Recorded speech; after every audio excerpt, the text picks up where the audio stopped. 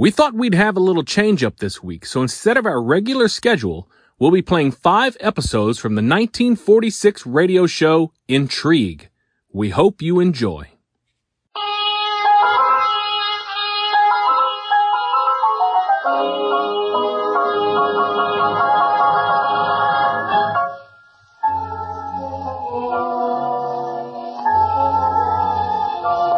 CBS presents Intrigue, tales of espionage, manhunt, and high adventure.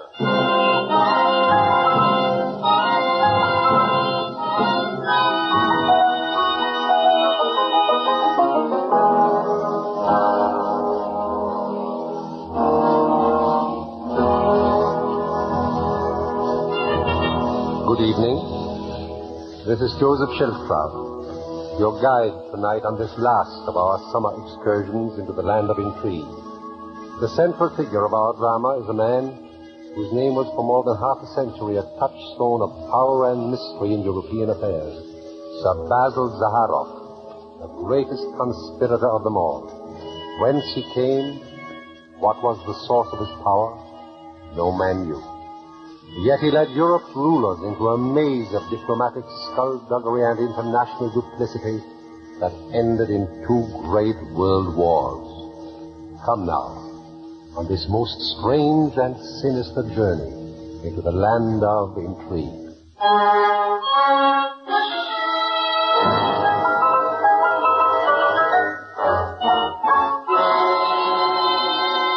Joseph Schildkraut stars as Sir Basil Zaharoff, the mystery man of Europe, as CBS brings you Satan Was a Salesman.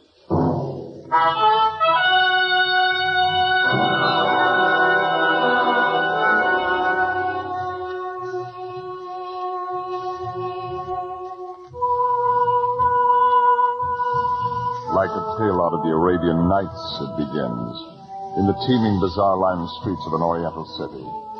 Our hero moves among beggars, but he is tall and well-made, and his blonde hair stands out like a banner of revolt against the mean and swarthy aspect of his fellows. He walks with a firm and arrogant stride, a little red fez cocked at a rakish angle on his handsome head. And on this day, he is to be seen turning in at the gate of a fine mansion in Constantinople's international settlement.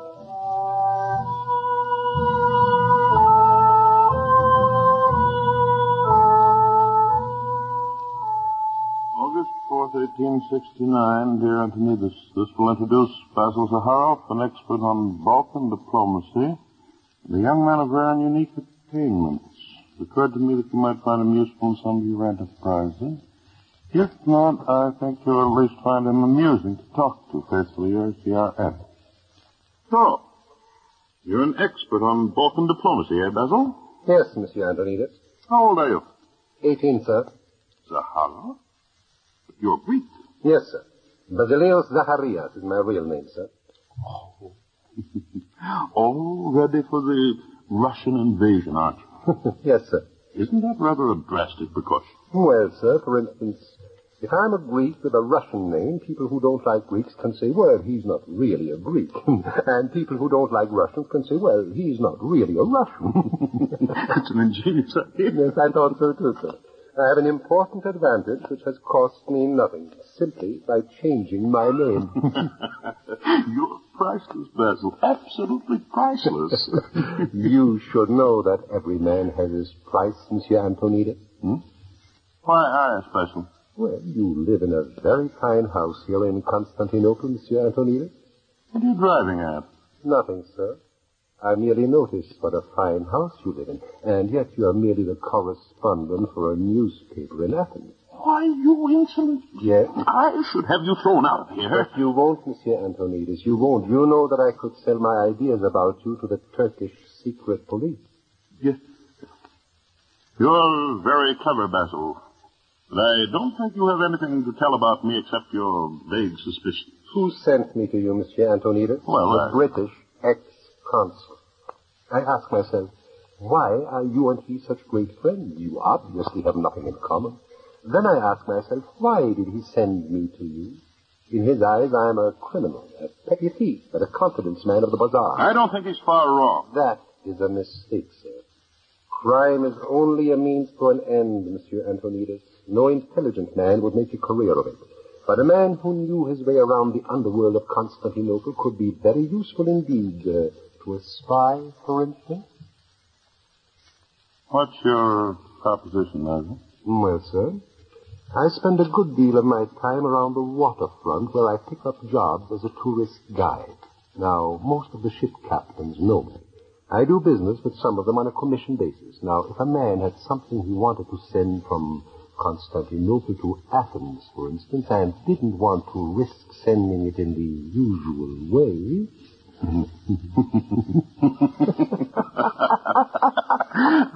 Well, I think you and I can do business.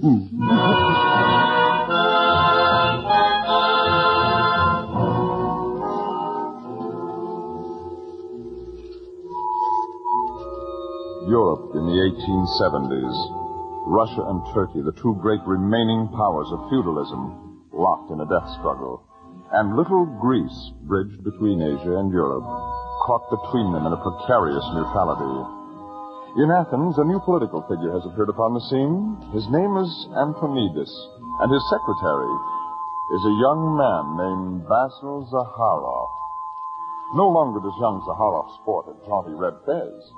His clothes are made by an English tailor, and he's quite a young man about town. But he still visits the waterfront from time to time. And one evening in the year 1877, in a bar at Piraeus, the port of Athens... Well, this is my last voyage, lad. They are retiring me. Oh, I'm sorry to hear that, Captain Lindstrom. There's a little job I've been doing on the side. Not much money in it, but I thought I might throw it your way now that I'm going home to Sweden for good. But I suppose you'd be too busy with your politics to consider it. What kind of a job is it? Well, as you know, there are a number of sidelines to being a ship captain in this part of the world.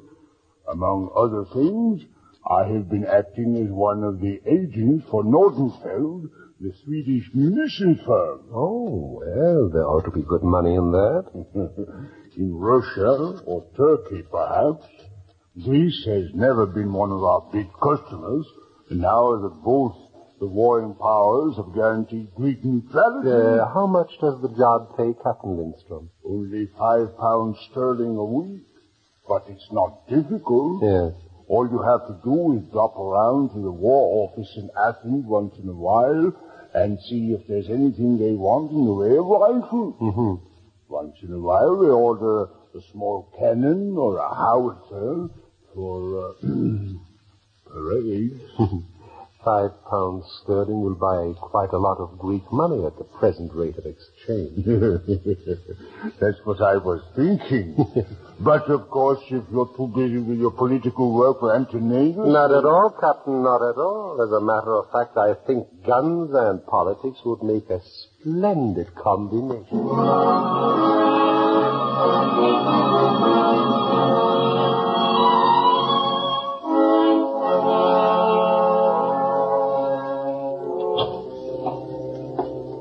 Yes, I remember meeting you now, Zaharov. At Antonides' house, the night I became Minister of War. Yes, Your Excellency. I was his agent in Constantinople for several years. So you were responsible for that brilliant work. Well, sir, I have no intentions of deprecating Antonides. As a matter of fact, sir, I have come with a message from Monsieur Antonides, a message of most urgent and confidential nature. Yes? What is it? Greek neutrality, sir, is on the point of being violated. What's the source of Antonides' information? I am. You bring me a message from Antonides based on information furnished by you? That's marvelous. Your Excellency, I have it from no less an authority than Mr. Nordenfeld, the head of the firm I represent, that guns purchased from Krupp with Russian money have been shipped into Bulgaria and are at this very moment being moved up to our northern frontier. This is a disaster. How many guns are there? Oh, I have a list of them right here, sir. This is true. Greece is finished. We cannot hope to match a battery like this. There's one way it might be accomplished, sir. How? It will take weeks to get a shipment here. There's a ship lying offshore outside the harbor at this moment awaiting my orders. It's carrying a cargo of guns and artillery that would more than match the new Bulgarian batteries. Yes? But alas, the shipment says consigned to the Turkish army. Did you say this ship is awaiting your orders? That's correct. Then order it into the harbor. As a Greek, it is your duty to let us have those guns. Why, it might cost me my job. How much does Nordenfeld pay you? £5 sterling a week. Is the price of your patriotism £5 sterling a week? No, I was thinking of a somewhat larger sum. And that is... £1,000 sterling in cash. Young man, you'll come to a bad end. Yes, that may be, Your Excellency, that may be, but somehow or other, I must make a beginning.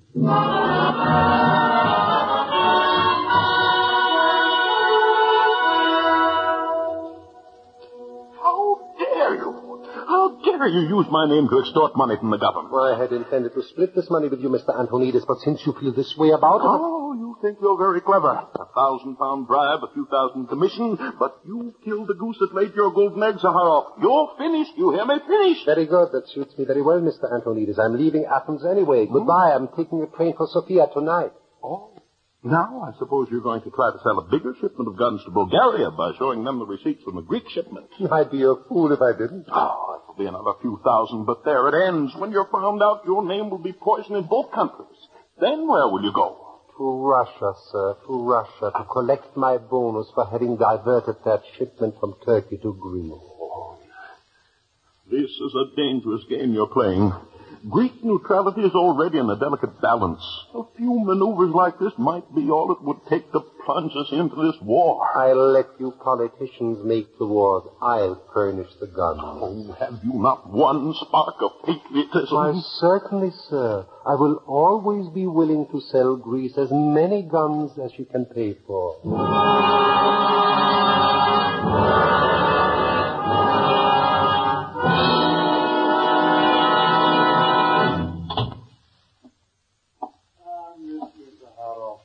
Welcome to Stockholm. Congratulations on those magnificent sails to Greece and Bulgaria. Thank you, sir. Tell me, how did you manage it? Oh, I studied some of the principles of salesmanship, Mr. Nordenfeld. Indeed, you must have. I don't mind telling you I consider you our most valuable salesman at the present time. Thank you, sir. I am even considering granting you a rise in salary, say to £10 a week. Oh, well, that is most generous of you, Mr. Nordenfeld. And I'm giving you a chance to triple that if you succeed in the new mission I have in mind for you. Yes, what is that, sir? I am sending you to Paris on a job of a most confidential nature. Briefly, this is the problem. Yes. Some mysterious personage has been cornering Nordenfeld's stock through some rather unethical maneuvering on the bourse. I want to find out who that man is. And when you find out? I don't know what I shall do, but unless we put a stop to his operations, I shall wake up some morning and find myself with a new partner. This firm has always been in the Nordenfeld family, Monsieur Zaharov. It would be a terrible blow to me and to Sweden should it fall into the hands of foreign speculators. I'm sorry you take this narrow view of it, Mr. Nordenfeld. Eh? What's that, Zaharov? The man who's been buying your stocks in Paris, your new partner, sir, is myself. You? You're joking, of course. No, Mr. Nordenfeld, not at all. I'm your new business partner. Congratulations. I'm glad. Whom are you acting as agent for? Basil Zaharov. That's ridiculous. How on earth could you manage to raise all that money? Now, look, there's no reason we shouldn't know each other's secrets now that we are partners, Mr. Nordenfeld. The checks for the Bulgarian orders were made out in my name at the insistence of the Bulgarian minister, of course, sir, and deposited in my personal account in Paris. You embezzled. No. I borrowed it for a few days only, bought Nordenfeld stock, forced it up, and borrowed against the stock I hold to repay the loan. Sir, you will find my accounts with you accurate to the penny. Of all the dishonest reprimands... Now, Mr. Nordenfeld, if we are to be partners, we had better be friends. If you show a cooperative spirit, you will have no cause to regret our association. Now then, to begin with, sir, our production must be greatly increased. Austria-Hungary is arming as fast as she can, and we must be able to supply her. As soon as we have completed the reorganization of our company, sir, I am leaving for Vienna to close our deal with the Austro-Hungarian government. Not so fast, Zaharov. You've made a very clever beginning, but selling to a great empire is not quite the same as selling to little Balkan countries. The great powers will buy only the newest contrivances, the most up-to-date weapons. Quite, sir, quite. We will supply them. I'm not so sure we can. There's a man in Vienna now, an American, named Hiram Maxim. Maxim? He has invented a new weapon which he calls a machine gun. Machine gun. A gun that will fire several hundred shots a minute. He holds a patent on the device, and my experts tell me it cannot be made without his patent. Has he demonstrated this gun yet? He will give a demonstration of it before the Emperor Franz Joseph next week. Very good. I'd better leave for Vienna tonight. Oh, it's quite hopeless. You can't hope to compete with Maxim. Mr. Nordenfeld, we have a saying in the Levant. If you want to destroy a man, first make him your partner.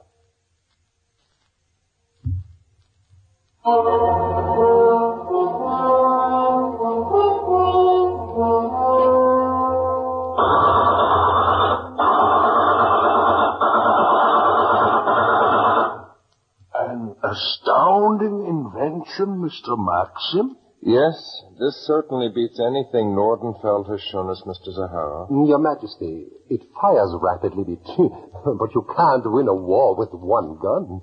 How many of these can you deliver, Mr. Maxim? Well, Your Majesty, I'd have to take some time. Yes, precisely, Your Majesty, precisely. A weapon like this, sir, with hundreds of precision parts put together with the art of a jeweler.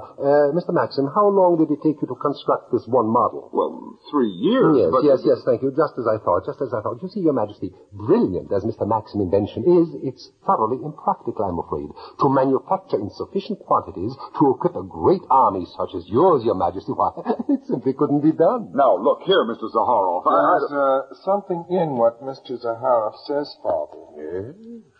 Yes, I never thought of that. It is a fascinating toy, Mr. Maxim, but I'm afraid that's all it ever will be. Good day. Your Majesty. Good day.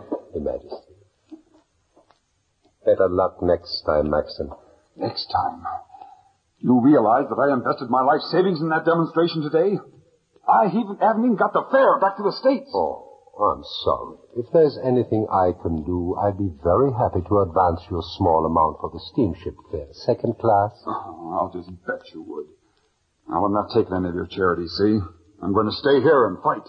Supposing you succeed in getting an order for your machine guns, where will you get the capital to build a factory? If I can show an order for 100 or more, any bank in Europe will finance me, and you know it. Why be content with 100? If Austria orders 100, England will order 1,000, Germany will order 5,000, and France will order 10,000. The race will be on. But you haven't even a plant.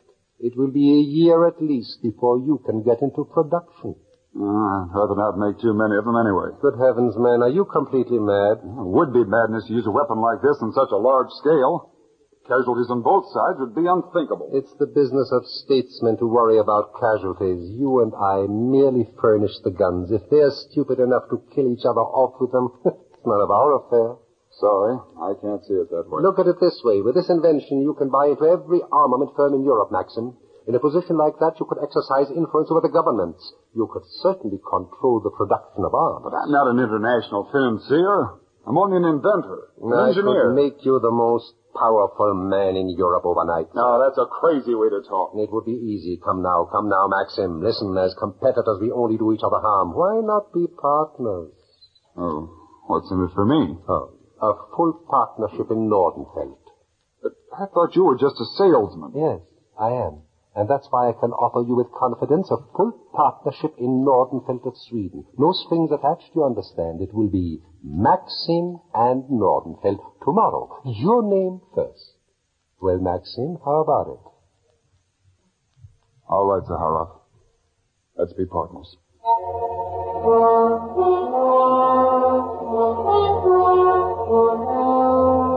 If you want to destroy a man, first make him your partner. With the formation of the new armaments firm of Maxim and Nordenfeld, it was announced today Mr. Nordenfeld, the founder of the firm, would retire from active participation in the business. Mr. Nordenfeld's duties will be taken over by a newcomer, Mr. Basil Zaharoff. The firm of Maxim and Nordenfeld today merged with the British armaments firm of Dickers Limited.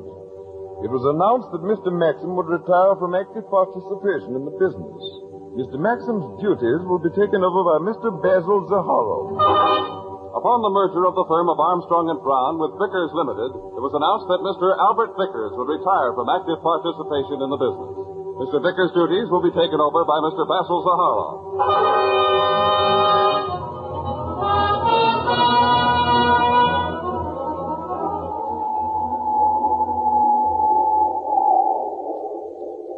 Excuse me, mademoiselle, is this place taken? Why, no, monsieur. Won't you join me? Thank you. I thought perhaps you were waiting for your husband. My husband never travels with me. Oh, if I were in his place, mademoiselle, you would never travel alone. You're very gallant, monsieur. Zaharoff. Not the fabulous Monsieur Zaharoff. Am I that fabulous? Oh, and mysterious, too, so the newspapers say. Afraid in this case, madame, you are the mysterious one. Oh, I'm sorry. I am Maria Duquesa de Villafranca de los Caballeros. Your Highness, I am deeply honored. It's a pity that I meet you while I'm yet a commoner. Oh, you expect to receive a title? Well, after all, madame, I can't marry you without some sort of title. But, monsieur, you've only just met me. Yes, I know. I'm very good at snap judgments. I've never made a mistake. Never made a mistake? No. Why, you're not even human. Some people insist that I actually am the incarnation of Satan. Tell me, monsieur, is it true that you go around stirring up wars and creating troubles among the nations in order to sell guns to them? What nonsense. I'm merely a salesman, a simple salesman. Now take this trip, for instance. I'm on my way to Greece, my home, by the way. I have here with me the plans for a submarine, a boat, madame, that will sail under the water. You intend to sell the submarines only to Greece or to all the nations? I can't help myself. You see, Greece will buy 2 because I will tell them Turkey already has 1. Turkey will buy 4 because Greece has 2. Russia will buy 10 because Turkey has 4. And Germany will buy a whole fleet because of Russia. Britain will buy a bigger fleet because of Germany, and so it goes. Now, am I to blame for the stupidity of nations? You know, there is something rather satanic about you. Those cold gray eyes. And that little pointed goatee. Could I tempt you, Your Highness? Perhaps. In the meantime, please remember that I am a married woman. Yes, and I'm still a commoner.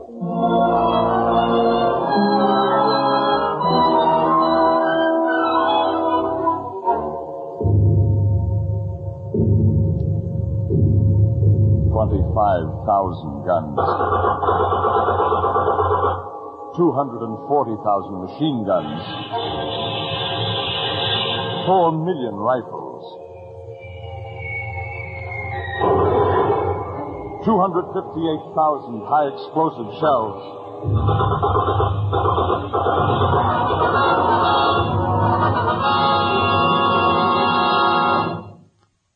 3,190,135 British casualties. Such were the services of Basil Zaharoff to the British Empire in the First World War. And his reward? Basil Zaharoff, for extraordinary services to the Empire in time of war, and for assistance in the preparation of our peacetime defenses, I dub thee Knight Grand Cross of the British Empire. Arise, Sir Basil.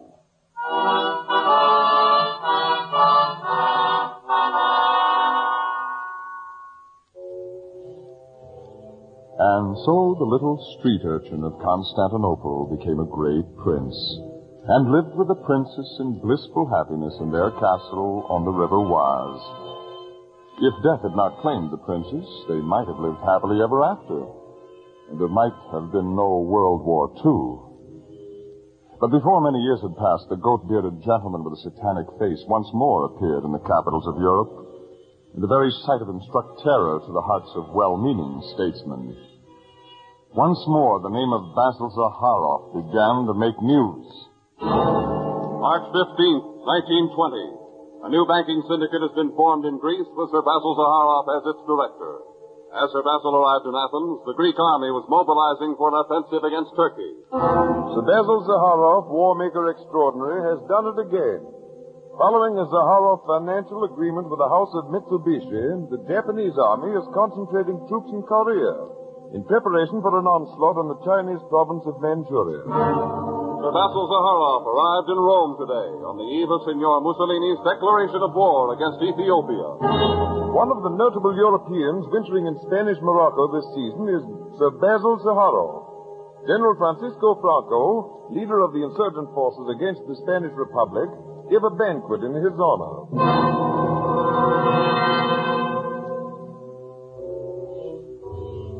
He had the stage set for his second Great War. But he was not to live to see it through.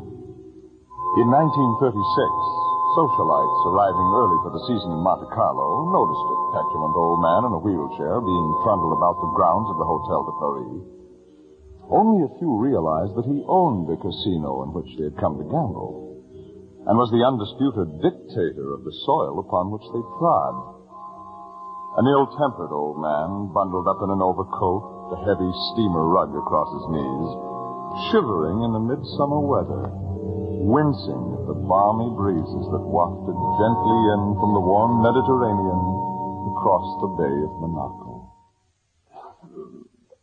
It seems to me the winters are not so warm here as they used to be. Yes, Sir Basil. Look at those fools rushing up to the casino to lose their money. Why don't they save it and invest it? They should do that, shouldn't they, Henri? Yes, Sir Basil. They don't even know that I own the casino. Yes, I fool them all, don't I, Henri? Yes, Sir Basil. You know, Henri, you're such a close-mouthed scoundrel, I'm going to tell you why I bought this ridiculous Principality of Monte Carlo. The papers said I bought it for a plaything. Idiots. Don't they realize I had to do something like this? Now I'm so old I can't get around anymore. Now those kings and queens and idiotic prime ministers have to come to me. And when they lose their fortunes at the gaming tables, I make their losses good for them, and they make my losses good for me. You see, Henri, when they get home again, they always get their war ministers to send me a nice, fat order. Your employer is a pretty foxy old gentleman, eh, Henri? Yes, Sir Basil. Yes, Sir Basil. Hey, did you send that letter I told you off to Balancourt? Yes, Sir Basil. Listen, I want to be placed in the tomb right beside the Duchess. You'll remember that? Yes, Sir Basil. And make sure the steam heating is in operation at all times. If I can't get warm in this accursed cold climate I'm forced to live in, at least I shall be warm in my tomb, eh, Henri? Yes, Sir Basil. Eddie, it's getting shady here. Henri, wheel me over there in the sun by that rose bush. I was always fond of roses. I'm cold. Yes, Sir Basil. Yes, Sir Basil. Yes, Sir Basil. Yes, Sir Basil. Can't anyone anywhere say anything to me but yes, Sir Basil. Yes, Sir Basil.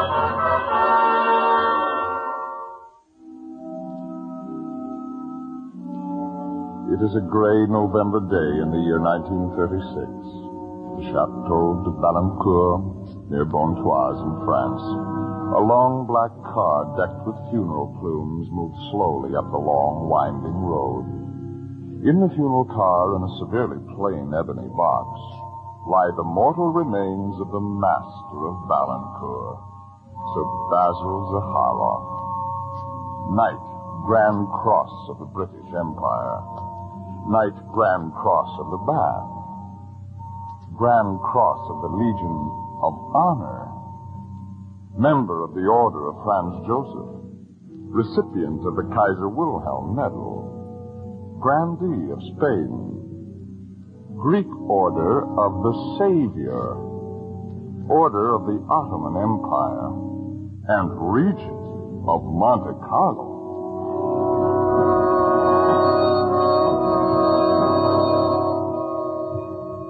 At the door of the chapel on the estate grounds at Valencourt, the funeral car draws to a halt, and a company of liveried servants lift the ebony box and carry it to its final resting place. Thus, without ceremony and without fanfare, with no mourners save his secretarial staff and household servants, the man who dominated Europe through the crucial years of 2 centuries is laid away in his final resting place. Well, that's done. There's only one thing that still puzzles me. What's that? His wanting a steam-heated tomb. He won't need any heat where he's going.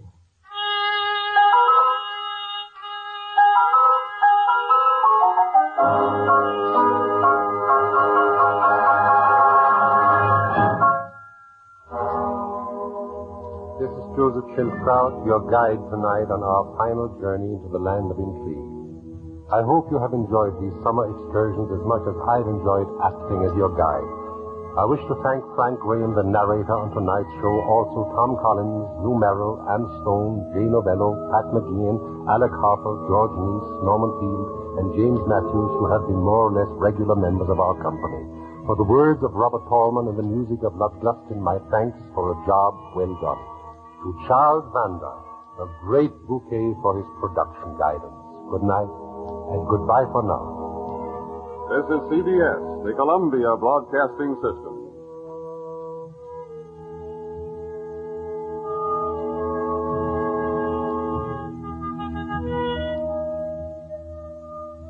That concludes today's episode. We'd like to thank you and remind you to donate at choiceclassicradio.com. Remember, your donations make episodes like this possible.